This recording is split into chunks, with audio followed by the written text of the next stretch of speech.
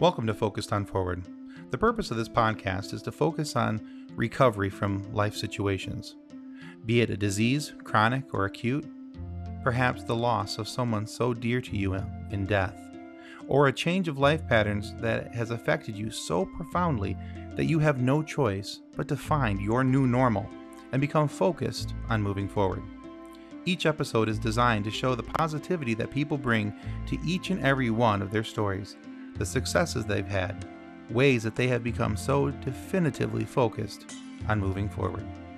We look forward to sharing their stories, and we hope that they inspire you just as much as they have inspired us. Thanks for listening, and enjoy the show.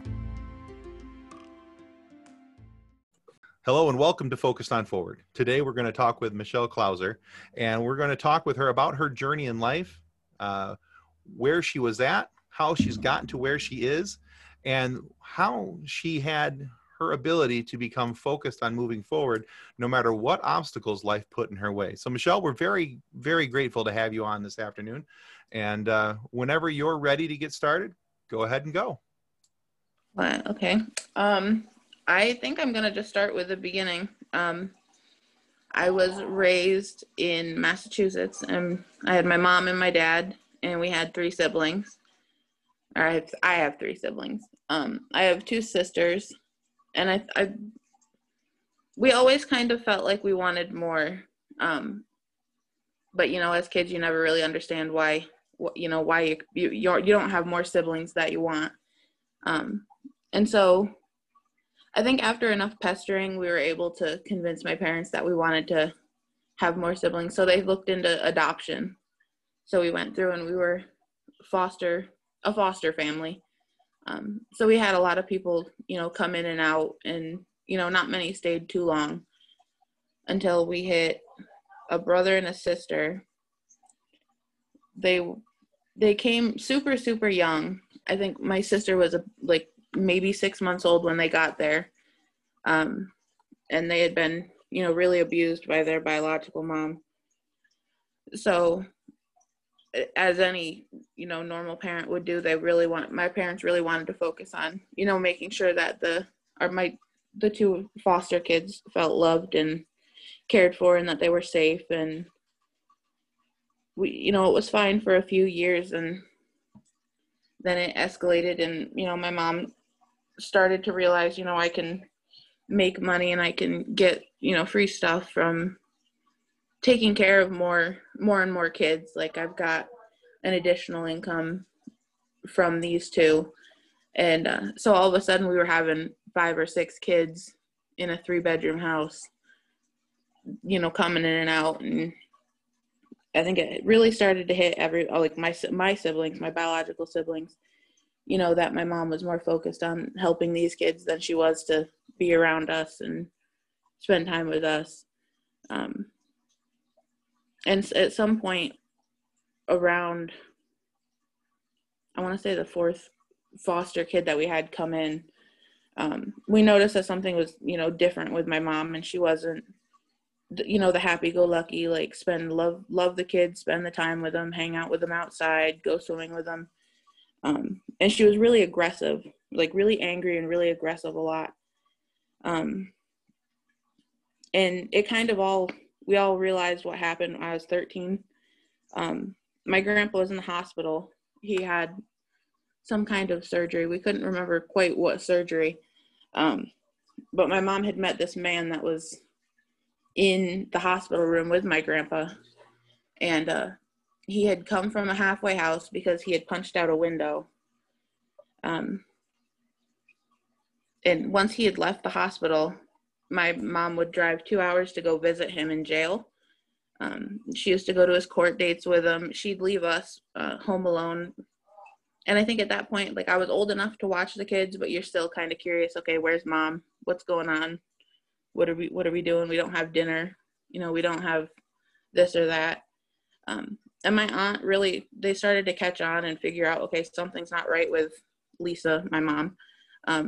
So we got to try to figure this out and figure out what's going on, because my dad works. He worked as a vice principal for a troubled youth home. And he wasn't around as much as he could be because he was the only person that worked in the family. So my aunt really kind of took up, making sure we were okay. We had food, we had meals, we had everything that we needed. And when I was 14, we ended up realizing that she had been going to court with the guy that she had met in the hospital room. And that was kind of the tipping point where my aunt and my sisters were like, okay, well, we're going to go down there and figure this out and straighten this out.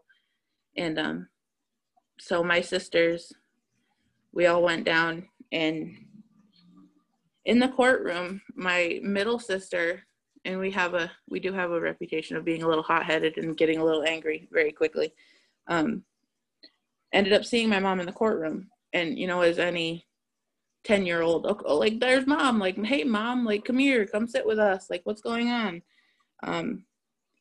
The judge, my sister got hysterical, and the judge said, if this is your daughter, you need to calm her down.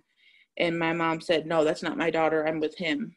And that kind of really was the tipping point where we were like, okay, maybe she doesn't care about us as much as we think she does. And so on the way home, everybody was hysterical. My sister was hysterical in the car. And I think they stopped at a rest stop or like a pull off on the highway. And my sister hopped out of the car and went running towards my mom's car. And my mom took off and almost run my sister over. And man, that was, I think that was a really hard time for my sister, because it's like, okay, my mom's supposed to protect me and love me, and here she is almost running me over. Yeah, that was a little tough to take, denied by your mother and then almost, run over by her all in the same day. Yeah, and it wasn't like it was, denied in private. It was in this huge courtroom by all these random people that my sister, you don't know who you're around. You don't know what's going on. A very public thing. And I think that with, my whole family, all my siblings do have, issues from everything that happened with our childhood. But my sister really does, hold on to a lot of pain from just this situation alone. And it's hard for her to, still comprehend. And I think she still tries to fight for my mom to try to get her to prove that she still cares about us, kind of thing. So did you ever discover why she was going down to the courthouse with this other man? It turns out that he was arrested for, I think he was dealing a certain kind of drug. I'm not 100% which one it was.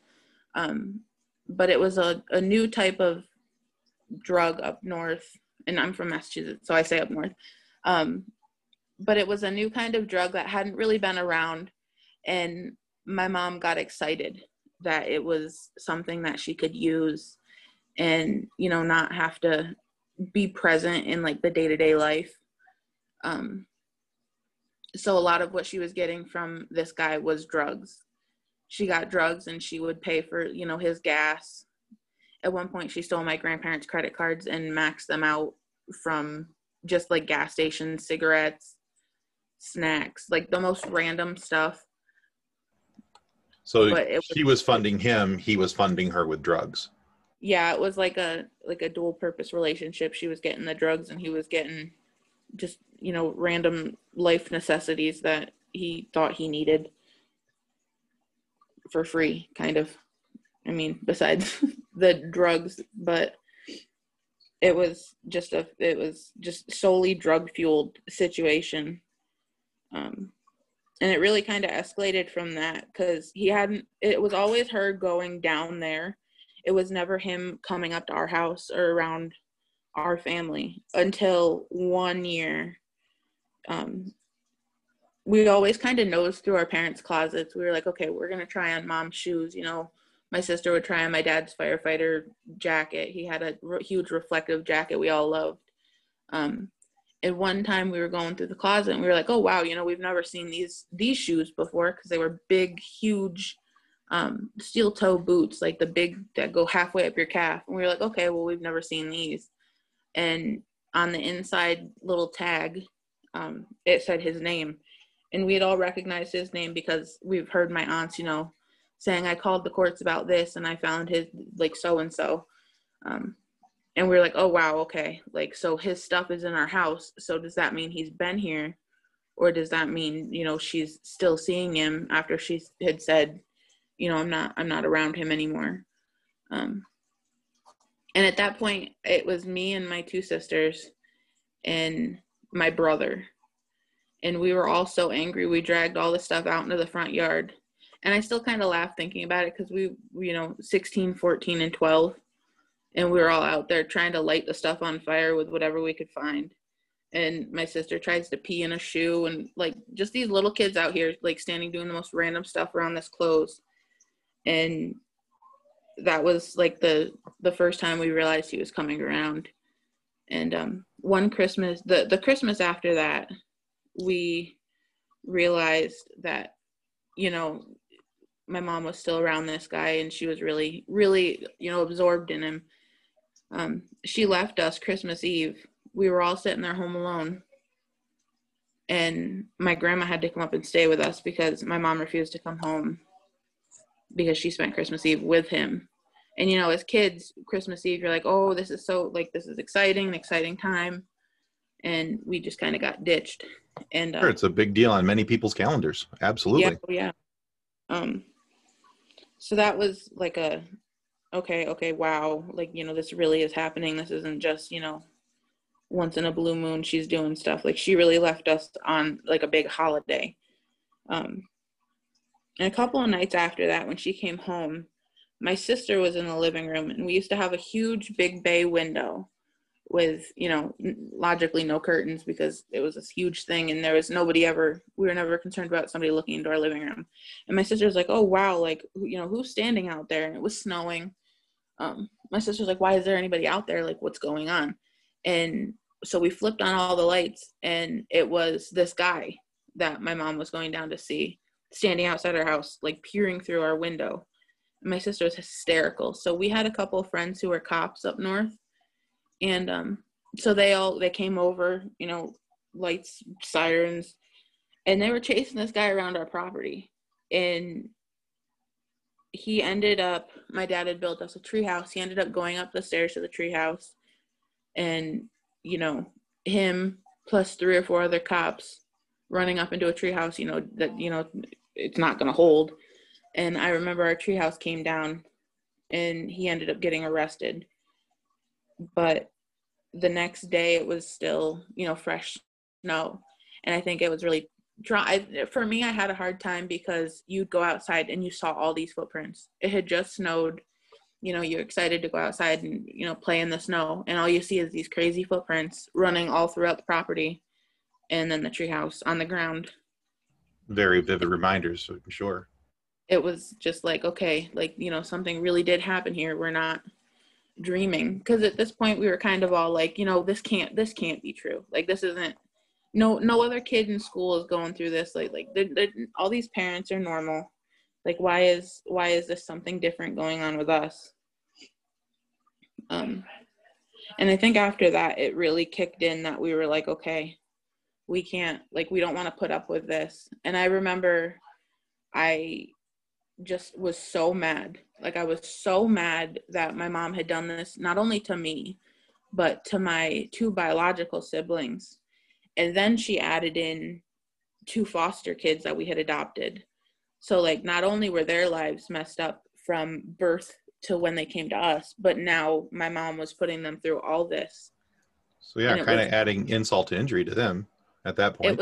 It was just like, okay, like, let's just pile it on top. And I was fine taking the blunt, like, of anything. Like, if she, if she was mad, take it out on me, leave my siblings alone. Like, don't harass them. And that really kind of bit me in the butt, because when I was 16, she kicked me out of the house.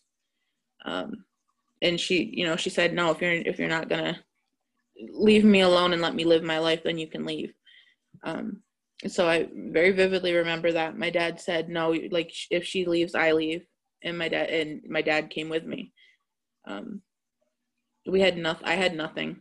The clothes I had on me, and I want to say my backpack for school, but I didn't have, like, all my textbooks and everything.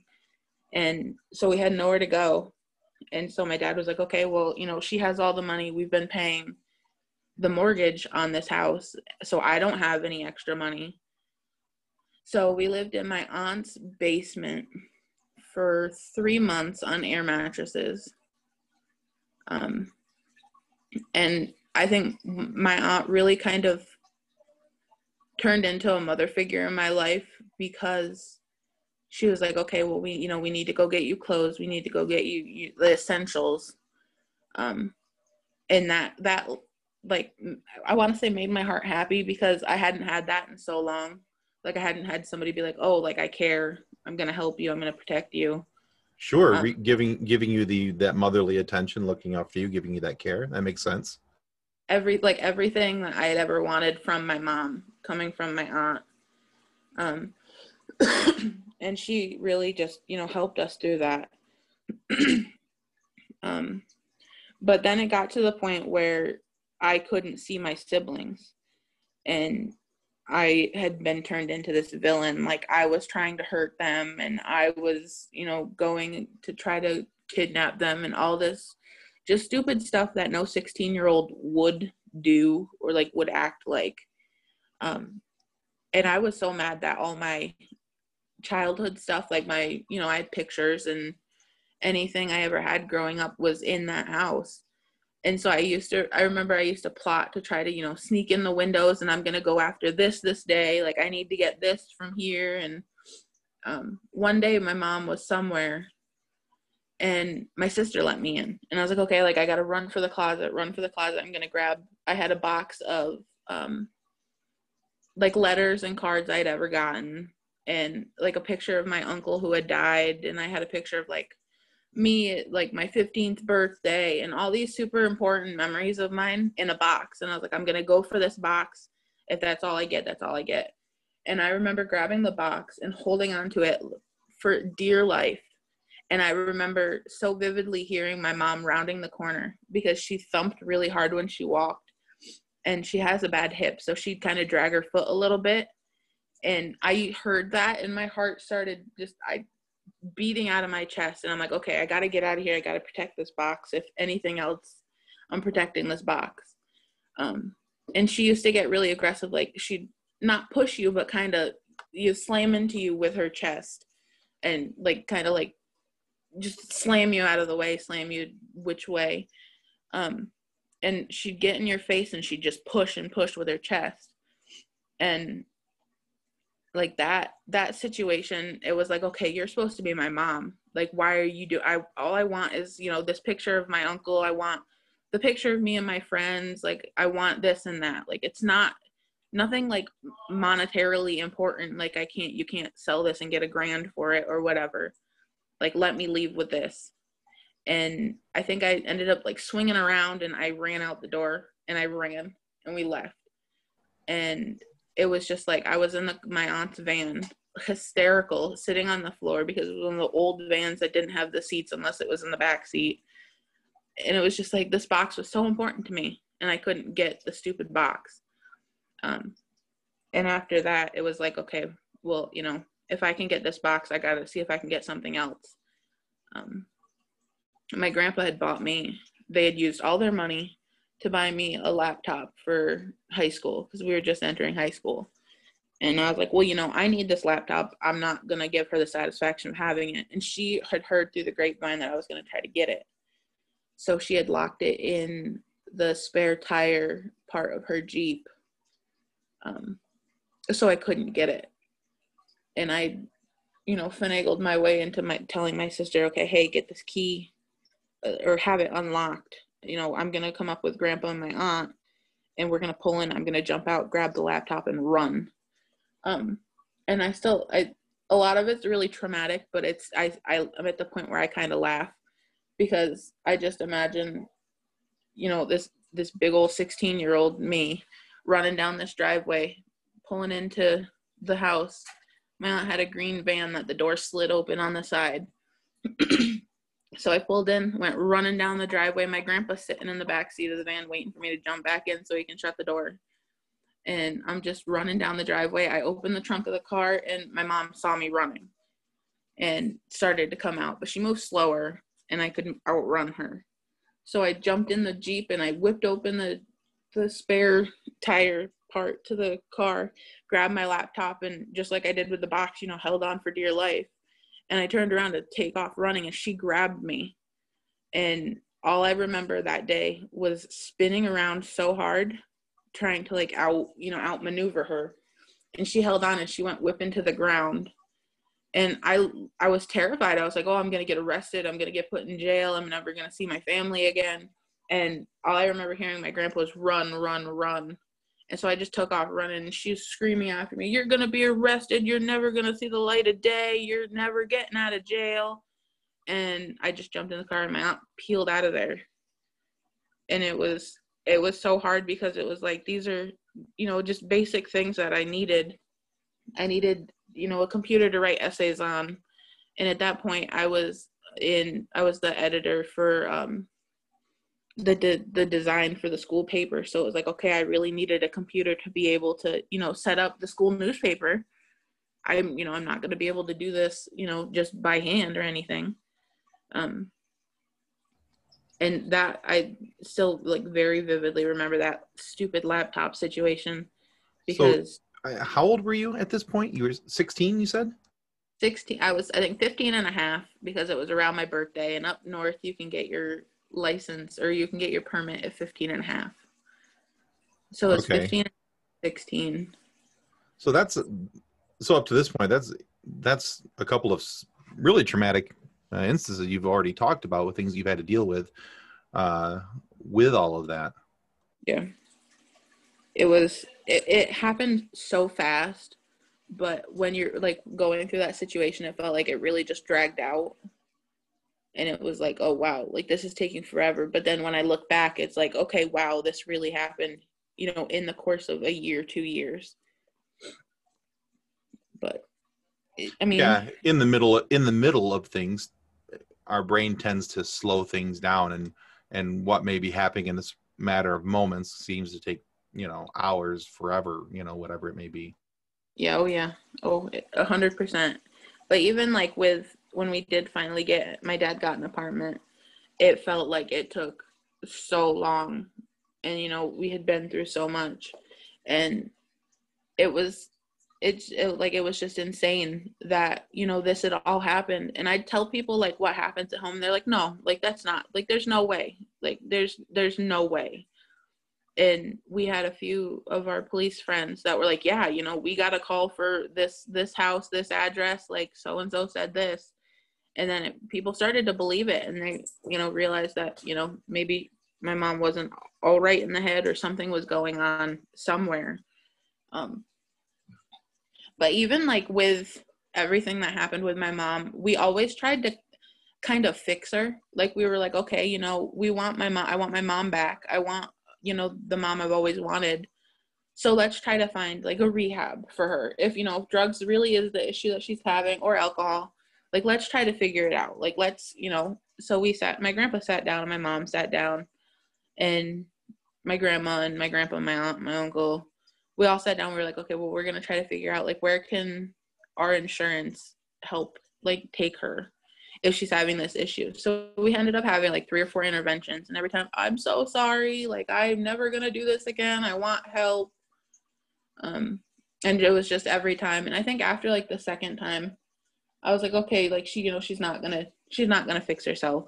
She doesn't want to be helped. She doesn't want, the assistance that, is provided to her, that, we've went through all this painstaking effort to try to find places for her to go, and she doesn't want it. So I kind of lost hope at that point, and I was like, okay, I'm kind of done trying to figure it out and figure out what was going on. But I, later realized around the time that I hadn't been able to really talk to my siblings that she had started to give them drugs also. So both of my siblings were on drugs. Oh no. And it was really hard because I saw my sister just getting skinnier and skinnier, and it was like, okay, like this isn't like, this isn't just like a weight loss thing. Like you could tell like her face was sunken in. And there's still one picture that I know she has somewhere. And she looked like a zombie. Like her face was so sunken in. It was like, okay, something's really going on. Yeah, there's a drastic difference between weight loss and drug-fueled weight loss. It's night and day. It was a scary thing because, you know, it was right around the time, like, you know, opioids really had kicked up, and it was a lot of people were dying. Like they didn't really know how to treat overdoses, like as well as, you know, they do nowadays with Narcan and stuff. They didn't really know. And I was like, okay, I'm going to be getting a call one day that, you know, my sister's dead on the floor and my mom's standing over her body laughing. Like it was terrifying, but I feel like it was kind of like a necessary evil to kind of get where we all are today. But, you know, around the time she started giving everybody drugs, my mom used to drink very, very, very heavily too. And, you know, I think a couple times she had tried to combine drugs and alcohol. And at one point I was in college, she ended up bleeding out. And so I had to drive from Vermont to Mass. And they were like, well, you know, she's not going to make it through the night. And I was like, okay. So here I am driving down. She got out of the hospital. She ended up getting transfusions and stuff. 2 weeks later, she was back in the hospital for drinking and drugs again. And I was like, okay, well, at this point, you can kind of tell you really don't care to live. If this is, you know, the doctors told you can't do this, you can't do that, you can't take this, you can't take that. Like, you need to be cautious. And you just went right back to doing whatever you wanted to. And she just kept doing it and kept doing it. And at one point, I just gave up. I was like, okay, I'm going to live my life for me. I have to try to, you know, set my situation up right.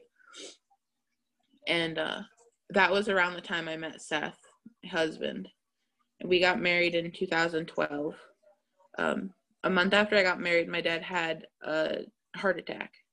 And he ended up needing a sextuple bypass. He had different tears and clots, and it was intense. Yeah, that's a major heart surgery. We kind of didn't think he was going to live, but it's my dad, and my dad's tough and stubborn. And he, you know, he had texted me that night. He said, you know, I'm not feeling too good. It was 2:00 in the morning.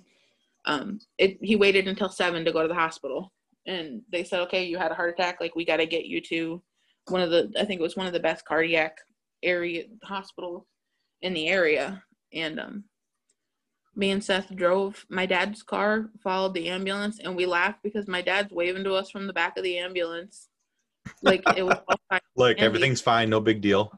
No, me and Seth are sitting there hysterical driving, and my dad's just smiling and waving away. And I was like, okay, like, he's really losing his mind then.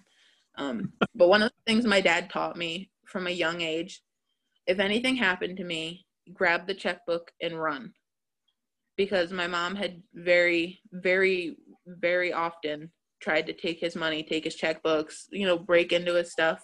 He had like a $50,000 comic collection. She used to try to steal that and steal them. And that was one of the things that was really like bred into me.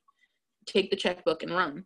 So in natural Ackerman fashion, I grabbed his checkbook and his wallet, and I stuffed it down my shirt. And I was like, well, they're never going to look here. Like, it's fine. And the next day, he was in the hospital right after his surgery. My mom had shoved me in the hallway of the surgery, so I came home early because I was just hysterical. She showed up with my sister, and I love my sister to death, and it's still funny to me. But they showed up at the apartment in this red Jetta, and they were just laying on the horn, screaming they wanted the checkbook. And my mom was looking through our windows of the apartment saying, I bought all this Diet Coke with my dad's money. And like, it was just the most outrageous stuff. And poor old Seth, we were only married a month tops. He's in the bedroom on the floor, like hysterical, like they're going to kill us. They're going to break in and kill us. And I'm laughing because I had been through, you know, this with her for so long. I was like, welcome to the family, Seth. Welcome to the family. Like, just call the cops, do what we usually do. Like, let's get the show on the road, get them out of here. So we called the cops, and Seth, I don't know, like something spurred in him. He hopped up. He was like, I'm rough tough. And he went and talked to the police officer. He's like, this is, my landlord's property, but I rent here. I want her off the property. And the cop was like, okay, that's all you got to say. And so the cop was like, okay, well, we're going to take down your information. We're going to make a report, take down your information, everything. So we gave him all our information, and, we started to say, like, hey, this is Lisa Ackerman. He goes, oh, no, we know who she is. Like, we've got all the information we need on her. And Seth was like, wow, your family really is nuts. Like, this is insane that the police chief knows who your mother is. I was like, Seth, you got to remember, at this point, my mom had 4 DWIs. She had a breathalyzer in her car. Like, she really had just a reputation. Oh, you mean the kind that you have to blow on in order to start the car in order to yeah. going. Okay, gotcha. Oh, she had the whole kit and caboodle. She had to, and I think at that point it had started to transition over to you had to blow while you were driving. It was like every 20 minutes you had to re-blow or something like that. Oh, in order to keep the vehicle running. Yeah, so it wasn't like a just start and go kind of thing. Like, she had to continually do it. Yeah, so they were full on aware of who your mother was then. Yeah, they knew, like, they knew who she looked like. They knew her car. They knew her license plate. They knew, at some point she had, had her license suspended, and they knew that she'd switch cars with people, and, they wouldn't be looking for this red Jeep. They'd be looking for a different kind of car. They had really caught on to all of her little tactics to try to, because she always thought she was untouchable, or like she wasn't able to, get into any trouble. So she thought she was one step ahead all the time. All the time, every single time. But she had, I want to say, she kept me from my dad because she had convinced my dad to move in with her so she could take care of him. So she had kept him 4 months, and I wasn't able to see him until one night. I was like, I'm done. Like, this is bull. Like, I'm done. So I climbed through her apartment window when she was out drinking one night, and I went in, and because I had gotten stuff for Seth, and I wanted to show my dad I was so proud of myself. I had picked out this Celtics jersey all by myself. And my dad was like, why haven't you called? Like, why haven't you come to see me? I said, Dad, I've called you every single day. I've come and I've stood outside the apartment and yelled for you. I've done all this stuff, and Lisa's kept you. She's kept you away, and I haven't been able to visit you. And to this day, he doesn't remember it because he's been through a sextuple bypass. He doesn't remember a lot of leading up to the heart attack and a lot of after the heart attack. That's a long recovery road from that surgery. That's understandable. Oh, 100%. And like amount of stuff that he had gone through with getting it and staying in the hospital for as long as he did. Then the cardiac rehab. I'm kind of glad that he doesn't remember because he is very sensitive. And I think if he remembered, I think that would kill him more than anything else, was that, he wasn't able to see his kids, or like they were so convinced that he had hated them and stuff like that. But he figured his way out of her clutches, and I think it was pretty calm for a year or two. I think it was a year actually. And then we got a call that my sister had tried to hang herself. And so we were all hysterical. We were like, okay, we're all rushing to the hospital. And Seth had kind of caught on to some of the antics that my mom had, put through. And I sat my sister down because my sister was one of the ones that found my other sister. And I was like, what happened? Give me all the detail. Like, be very exact with what you say. And my sister is 5'11", and the apartment that they were in, the closet was 6 foot. It wasn't anything substantial. It was very short closet because it was an efficiency type apartment. And so it was like an under the stairs closet, very short, very narrow. And so I said, okay, Sarah, explain to me what had happened. And the math of it didn't add up at all, because my sister said there was 2 feet between my sister and where she had been set up. And then there was a stool that was 2 feet. And so Seth is sitting there, And he's like, okay, like let's like logically think about this. If your sister's close to 6 foot tall, 2 feet below, 2 feet above, that makes the closet had to have been substantial. Like it had to have been very tall, which it wasn't. And there wasn't like the usual marks that you would find or the doctors would find in like a hanging situation. They did treat it like that, you know, so she had the neck brace and she was, what's the word? Like held down to the bed. So my aunt came and she said, you need to like run a drug test, like run all these drug tests. Oh, you mean they strapped her down, secured her to the bed? Yeah. So like Okay. she couldn't leave, couldn't do anything crazy. Yeah. The restraining straps. Yeah. I couldn't, for the life of me, couldn't think of the word. And no worries. And we sat there in the hospital room. They gave us a private room because of the nature of what had happened. And so it was me, my aunt, Seth, my sister, my dad, and my mom shows up. And my sister was still in school and she was learning French. So I was trying to help her to try to keep her, you know, her mind off of what we were there for. And so me and Sarah, we're just talking and trying to, you know, go over the French. And all of a sudden my mom starts singing. And me and Seth look at each other. We're like, what is going on? And up north, we lived in an area where Harriet Tubman during the Underground Railroad had brought the slaves through. So as part of our schooling, we learned a lot of like the slave songs that they would sing when they were traveling the Underground Railroad. That's cool. It was so cool. I loved living up there. But my mom was high and drunk in the middle of the emergency room, like that we were in, singing these old slave songs, laughing. And like everybody else is like, my sister just tried to take her life. Like, what are you doing?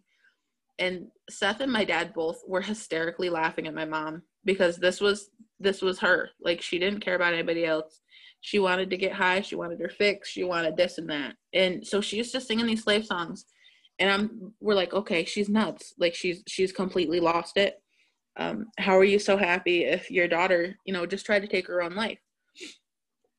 And so after that, doctor comes down and like, okay, we need to talk to you, like what she had in her system. My sister had 6 different kind of drugs in her system, none of which were prescribed to her or that she takes. These were prescription drugs, not street drugs that she was taking. It was street drugs it was prescription drugs that were, if they weren't prescribed to you, like they were very serious drugs. There was one with a K, and it was for bipolar episodes. Oh, yeah, okay. But at that point, it was like a very heavily sold drug on the streets kind of thing. So she was taking other people's prescription drugs. Yeah. And my sister came around and, you know, we were like, what happened? You know, what's going on? Of course, after like the psychological evaluation and everything, what happened? She said, the last thing I remember is mom giving me a handful of pills. And so we said, so did you try to kill yourself? She said, no, the last thing I remember was taking the pills and that's all I remember. So it turns out that my mom had tried to OD my sister and dragged my sister into the closet and tied one of her scarves around her neck. And at that point had yelled to my sister. And that was when my other sister had found her. Oh man. Wow. So my mom had kind of set up this whole plot to try to say my sister tried to hang herself. And the doctors were like, you know, this there's all these drugs in her system. There should be zero. And I don't 100% remember whatever happened with if Lisa got charged for that, because I was so mad. I was so mad that my sister had OD'd at the hands of the person that gave life to her, that, you know, was supposed to be there to care for her, was supposed to help her, like, do all this stuff and, you know, live a happy life. And my mom had felt it was okay to say, here, you know, here's all these pills, like, do with it what you will. And she just didn't care at that point. Um, That's insane, really. yeah. Oh, I've told a select few people this story, and everybody that hears it is like, okay, like I see why, you're so angry or you're so this or that. And it was part of Lisa. That was what she did to us. Like she, set everybody up for failure, and she had no issue with it. She just didn't care about herself unless she was getting money to get a fix or she was getting the drugs herself. And she really held on to that overdosing. She liked to be in control of people's pills. She liked to be, my grandpa got really ill the last 3 years of his life. And now we live in North Carolina, so I was only, 8 hours from Florida. So I'd go down every couple of weekends to visit my grandpa. And he ended up in hospice a few times. And so he entered like the palliative care. So like he needed morphine, to relax because his breathing wasn't right, and he all his organs were shutting down. And she really loved being in control of his drugs. And one night my aunt was like, okay, something's going on down there with Lisa. Lisa was down there with my grandpa alone. Something's going on. So my other aunt caught a red eye to Florida. Sure enough, my mom was trying to overdose my grandpa with morphine. So he was, relatively vegetative state. And we had taken him, had the doctors come in and like, what's going on? Something's happening. And he was, he's fine the other day and something's happening. So we realized it was Lisa, and my aunt was like, I'm not leaving his side.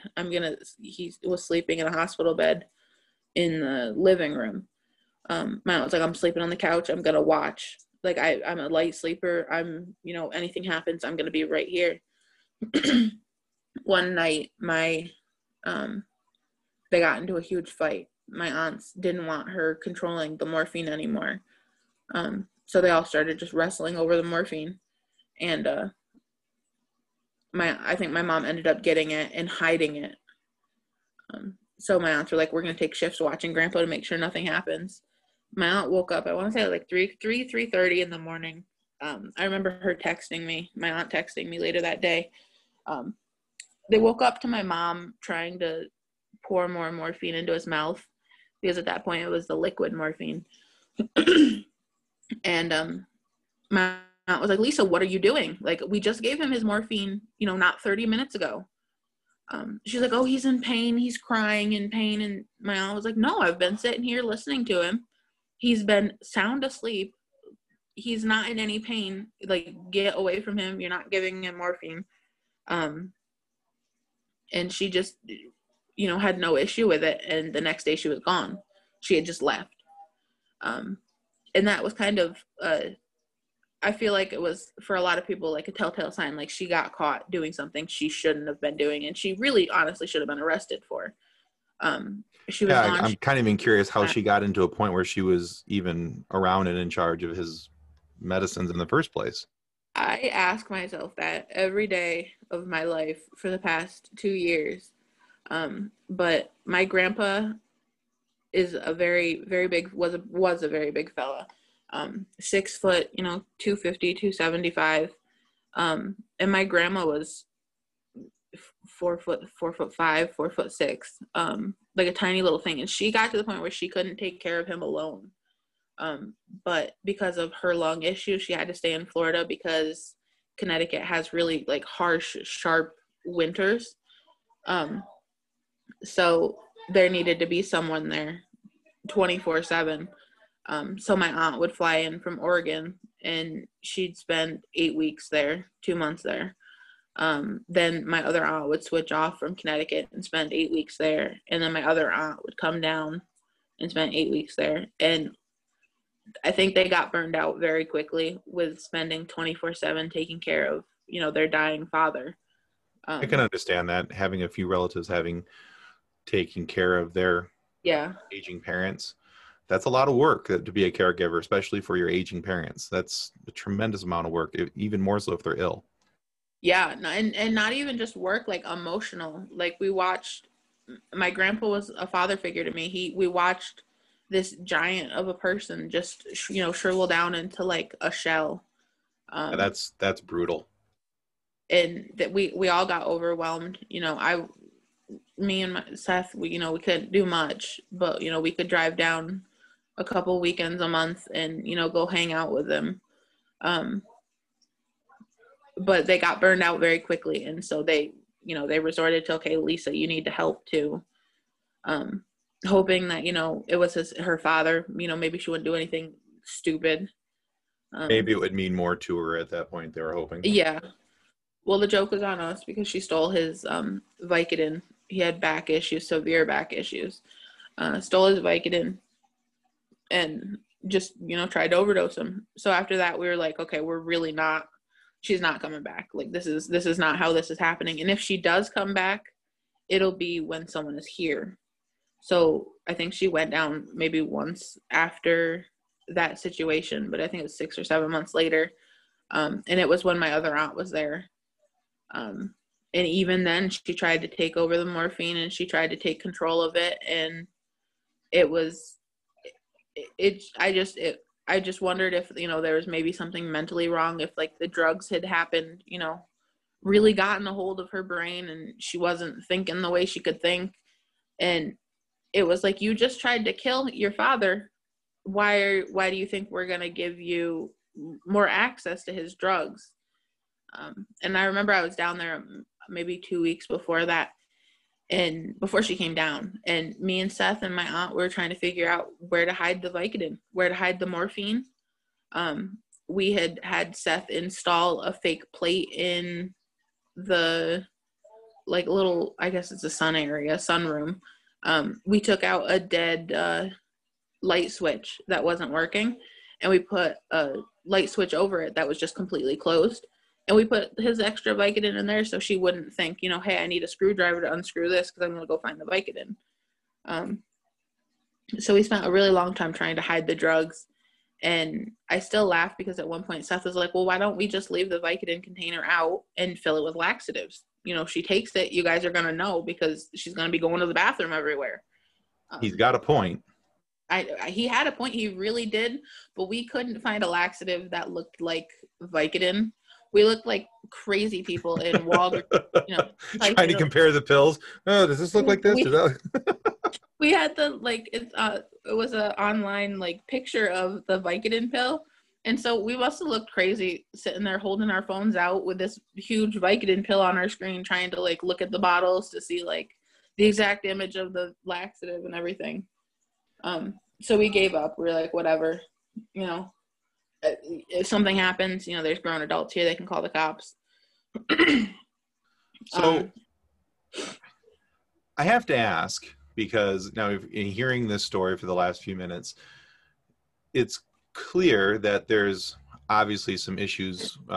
Your mother had some addiction issues, things along those lines. And I'm going to guess that based on the fact that you call her by her name, that there's no longer a close or any type of relationship between you and Lisa. I tried from when she kicked me out. I tried up until I want to say my 23rd birthday, because my grandpa was very heavy in the fact, forgive and forget. You only have one mother. Just give her a call. But at some point, try and yeah, okay.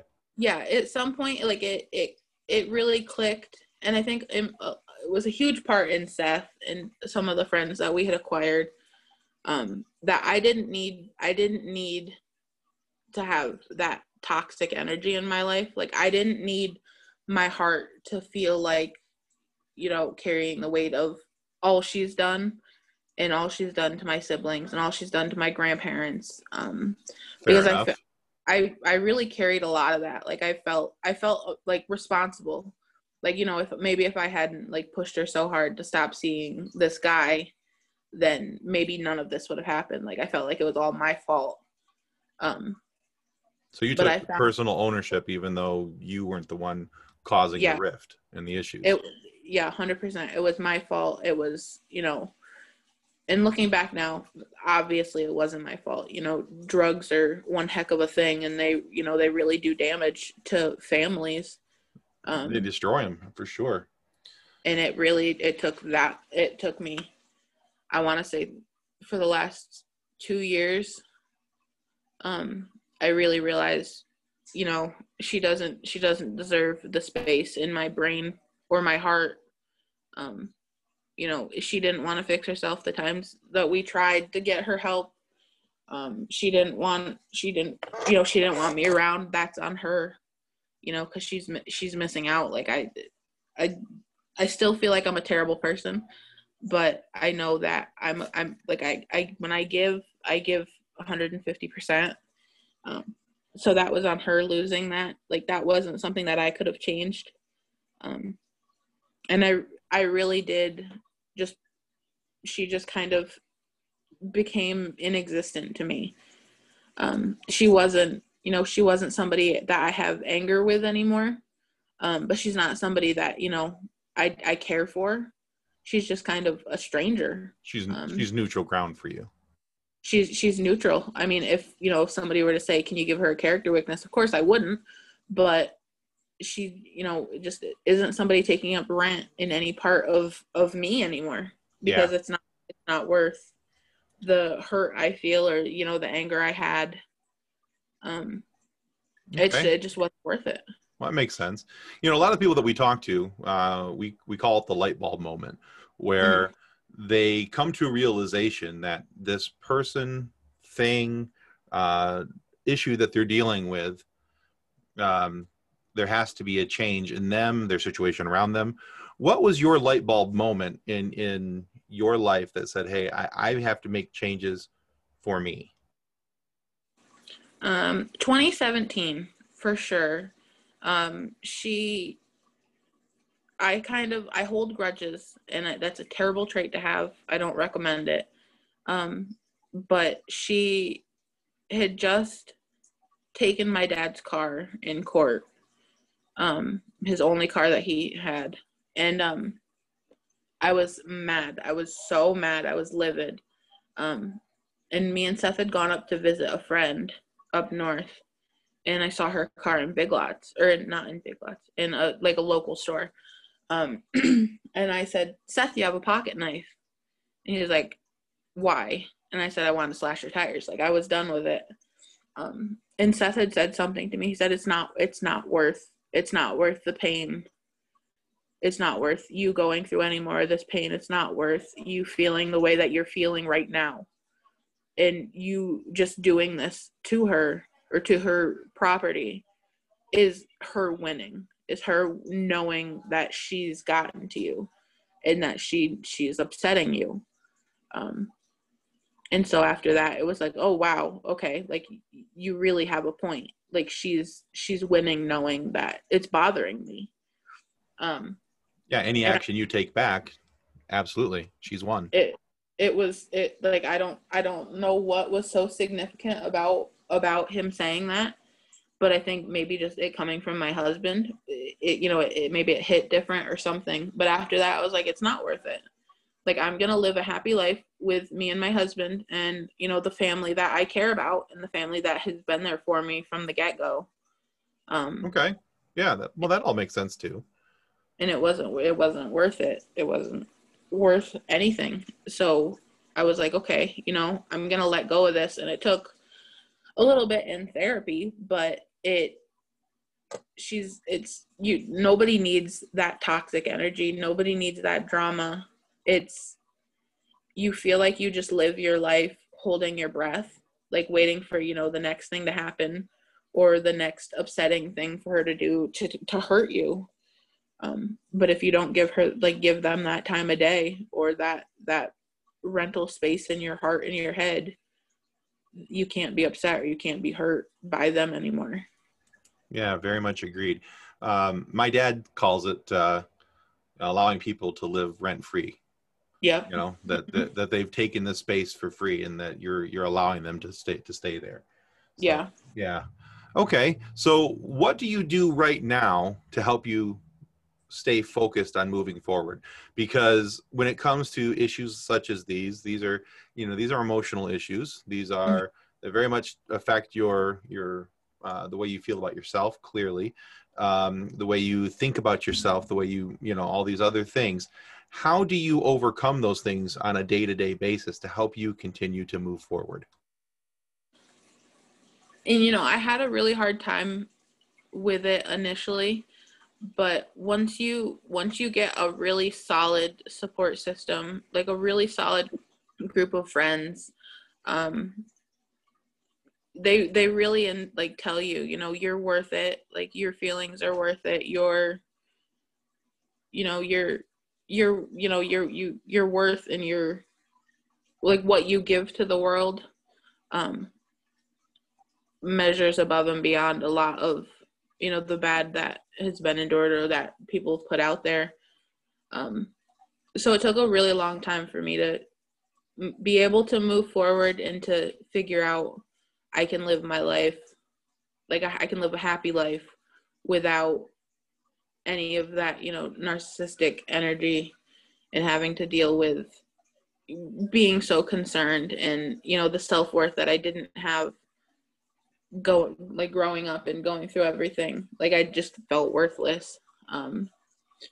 And it took a while to find friends and family, and even friends that I call family, to help me realize that I'm worth something, and I deserve more than just putting up and staying around this person because we're blood related. Well, to use a saying that I hear you say quite often, 10 out of 10. 10 out of 10. 10 out of 10. Absolutely. I think you nailed it there, kid. I'm glad to see that you're able to find value and worth in yourself. And I'm glad that you're able to, that you have those around you that are able to find value and worth in you. Because personally, I think you're pretty cool. So, Well, thanks. because, for those listening, Michelle and Seth and I and my son Nolan, we all play video games together. We talk quite often. Now, I've known Michelle for a few years. We've talked for a few years. This is the first time I ever heard any of the things that she shared in this podcast with us tonight. So that's it's quite the story that you have, and quite the bit to have to work past. So I applaud you quite a bit to be where you are in your life. Well, I'm happy I finally reached the realization, and that I was able to get through all the baloney, and everybody's worth everything. Not everybody is as useless as other people may lead them to believe. Absolutely. So let me ask you one more thing. What is your parting advice for anyone who's living with or enduring a toxic relationship?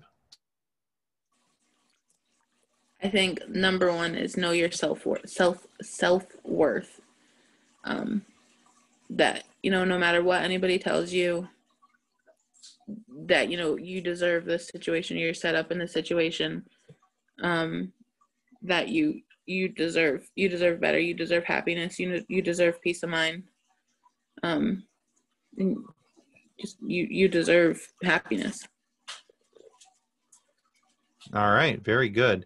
Well, Michelle, I thank you for being on today. You have quite the story, and I think this is the type of story that when listeners hear it, they'll listen a couple different times and pick out different things, where instances where you showed tremendous courage, tremendous valor, on not only on your own behalf, but I think on the behalf of your siblings, both fleshly and adopted. So, but just an amazing story overall. So thank you so much for being part of Focused on Forward. You're welcome. Thank you for having me. All right, guys, I think that's going to conclude us for today. Thank you for listening to Focused on Forward, and we'll see you on our next episode. Well, that concludes another episode of Focused on Forward. To be a guest of Focused on Forward, you can reach us through Twitter at podcastfof, through our Facebook page named Focused on Forward, or through email focusedonforward@gmail.com.